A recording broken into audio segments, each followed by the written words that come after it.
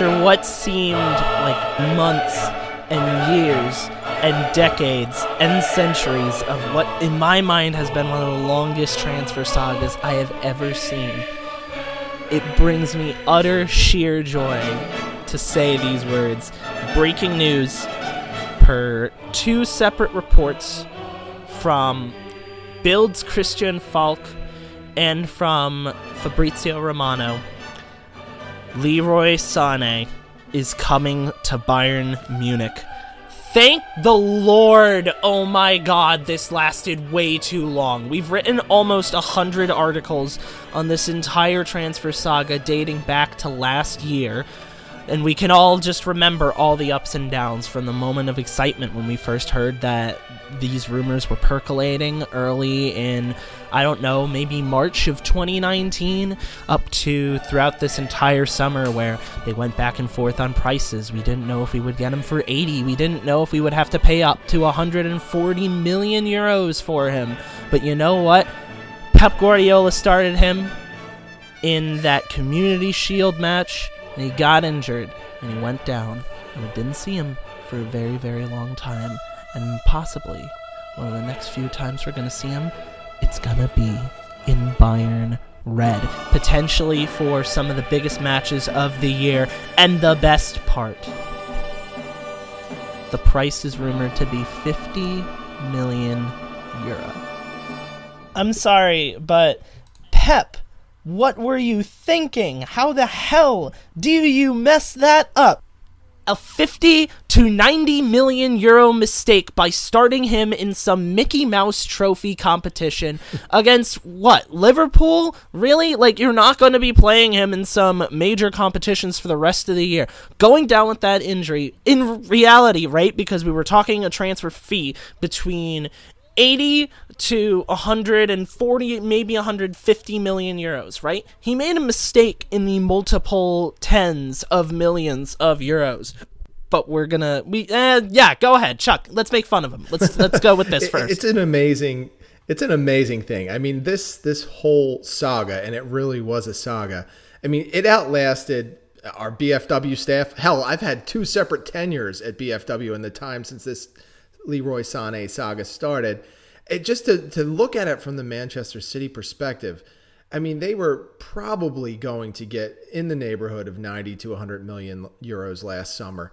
And that one ill-fated decision to start Sané in the Community Shield game, where he suffered a torn ACL, knocked him out for the entire season, basically. It cost Pep in the neighborhood of what, Jake? 40 to 50 million at least. So, I mean, that's a huge gaffe right there. And I think that when you look at the whole situation and how this played out and the millions and millions of rumors that we heard over the past year and a half, it couldn't have ended any better for Bayern, really. They come out of this with a player they got at half the price from what they thought they were going to pay. His salary demands dropped, so that lessened the locker room issues that might have happened if he came in last summer as the team's highest paid player. And they have him through the 24-25 season with ample time to get himself back to 100% from his ACL injury. I don't know how it gets any better for Bayern and any worse for Pep in this whole ordeal. I guess best for Bayern and worse for Pep is possibly the only way that it could get better for Bayern Munich fans because, screw Pep, he left us. Let's just talk about the quality of a player that we're getting. Leroy Sané, I would have to say, is probably one of the brightest stars on this German national team that gets to come in to this Bayern squad, at least in terms of his age, right? Let's keep in mind, Sané was a major part of that 2017 Confederations Cup winning squad that Jogi Löw brought in, and he is exactly what Bayern Munich need.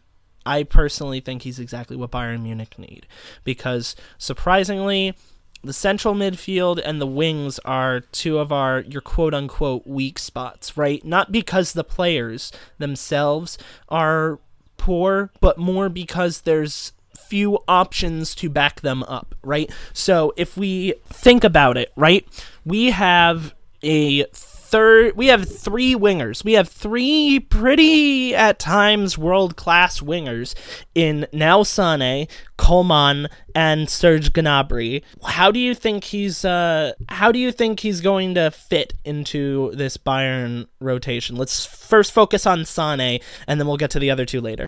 Yeah, I think Sané steps right in, and he has to be a starter if he's physically ready.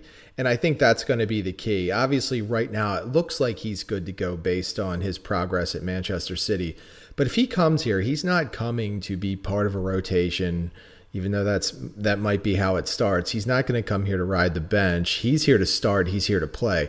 I mean, obviously, this was the move that best fit Bayern. It filled an immediate need to the roster. So I think it made the most sense. And I think most people, when they look at the available players that Bayern has been tied to over the past year and a half in terms of Timo Werner, Kai Havertz, those are players that, while they are excellent talents, didn't necessarily fit the exact need that Bayern Munich had right now. So Sané steps in. He's an instant starter, Jake, and that leads us to what happens to Kingsley Coman and Serge Gnabry. Exactly. So in my mind, this is probably the biggest question with the move of Leroy Sané coming in, and it's how are we going to keep Serge Gnabry and Kingsley Coman happy? Now, when I look at this dilemma, I don't think that Gnabry is the odd man out.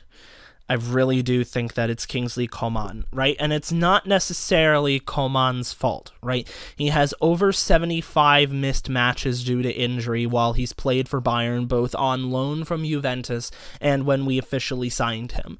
He is a great player. He's got amazing pace, and he's incredibly intelligent and skilled when it comes to distributing the ball and breaking down defenders on the wing. But that massive injury risk has often reared its ugly head, right? This year was probably the first in his entire time that he hasn't gone down with some major kind of injury.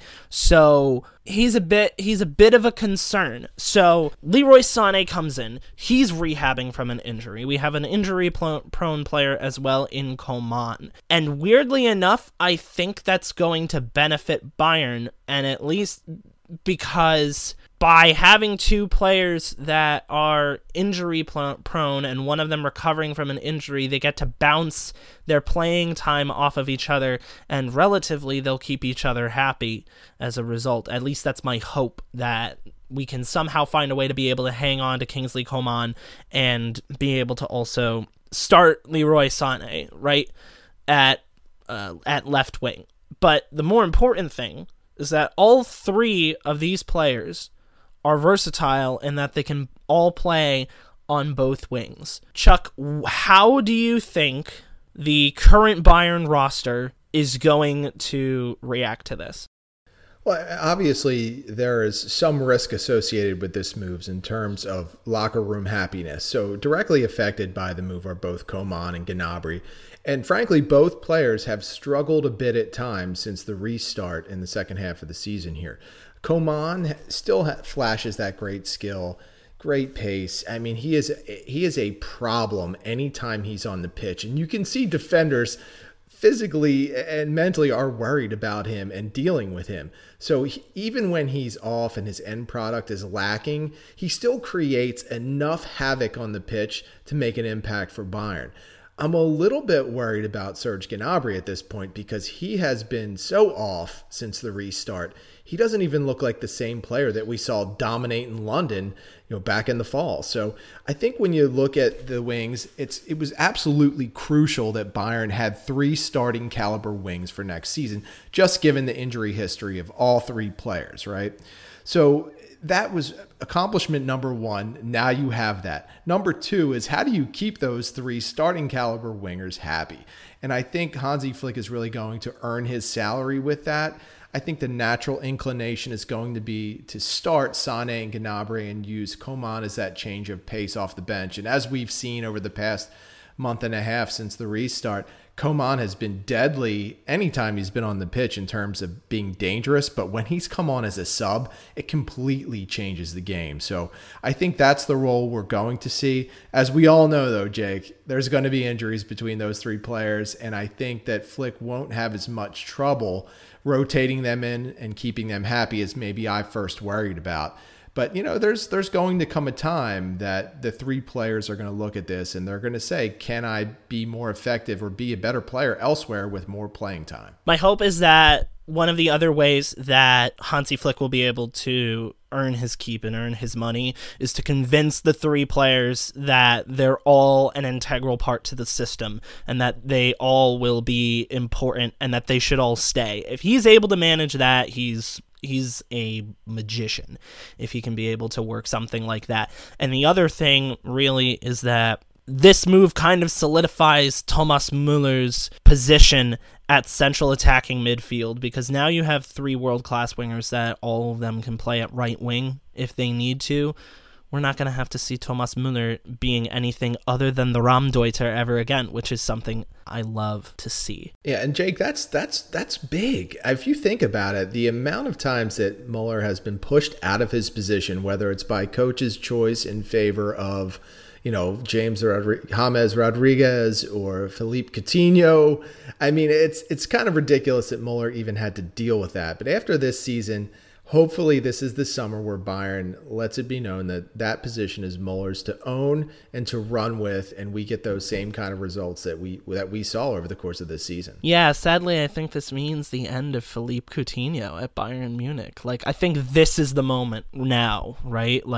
It couldn't have been anything else before, but now we officially realize that there's no way that Philippe Coutinho is going to stay, and that's kind of sad. You really hate to see it. One of the last things that I want to touch on, the price tag, 50 million euro, is really low for what we mentioned at the beginning that Sané could be able to fetch, right? 50 million euro is also right in the wheelhouse that Bayern would need to pick up Kai Havertz. We've mentioned a couple of times on this podcast that we don't imagine the combined fees of Havertz and Sané to be under 150 million. We thought that because at the time we thought that Man City was going to play hardball, and we thought that Havertz was going to cost somewhere in the 75 to 80 million euro range. Chuck, how awesome is it that somehow the cheaper of those two might be Leroy Sané? Because let's think about this, right?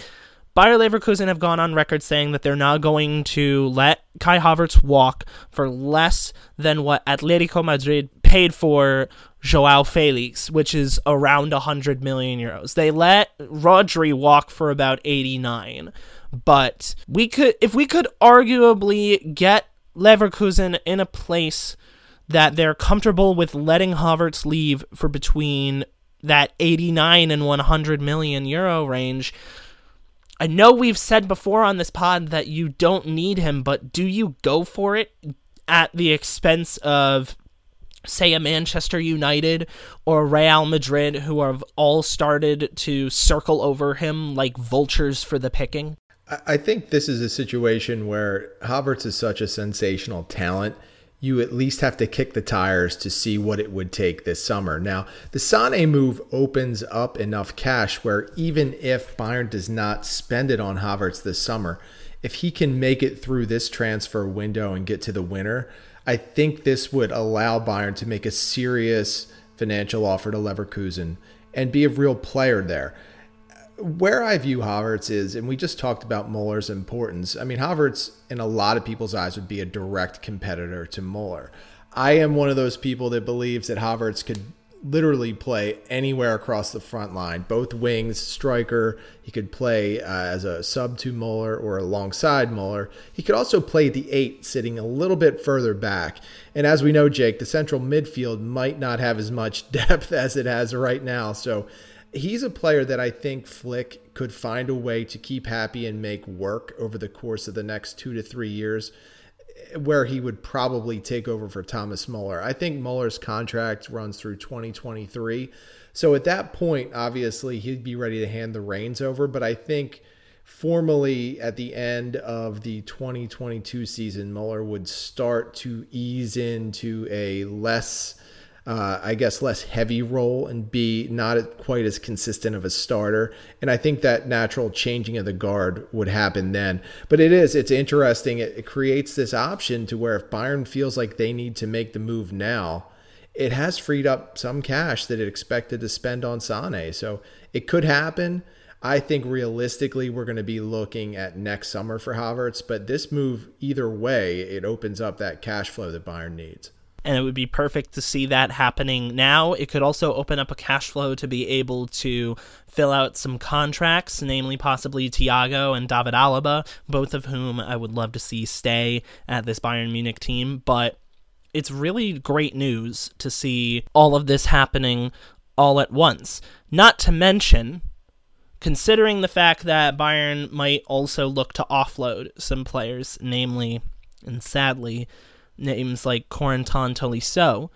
I imagine Tolisso goes for over 40 million euro, right? Because he's a World Cup winning, multiple Bundesliga winning, phenomenally smart ball moving central defensive midfielder.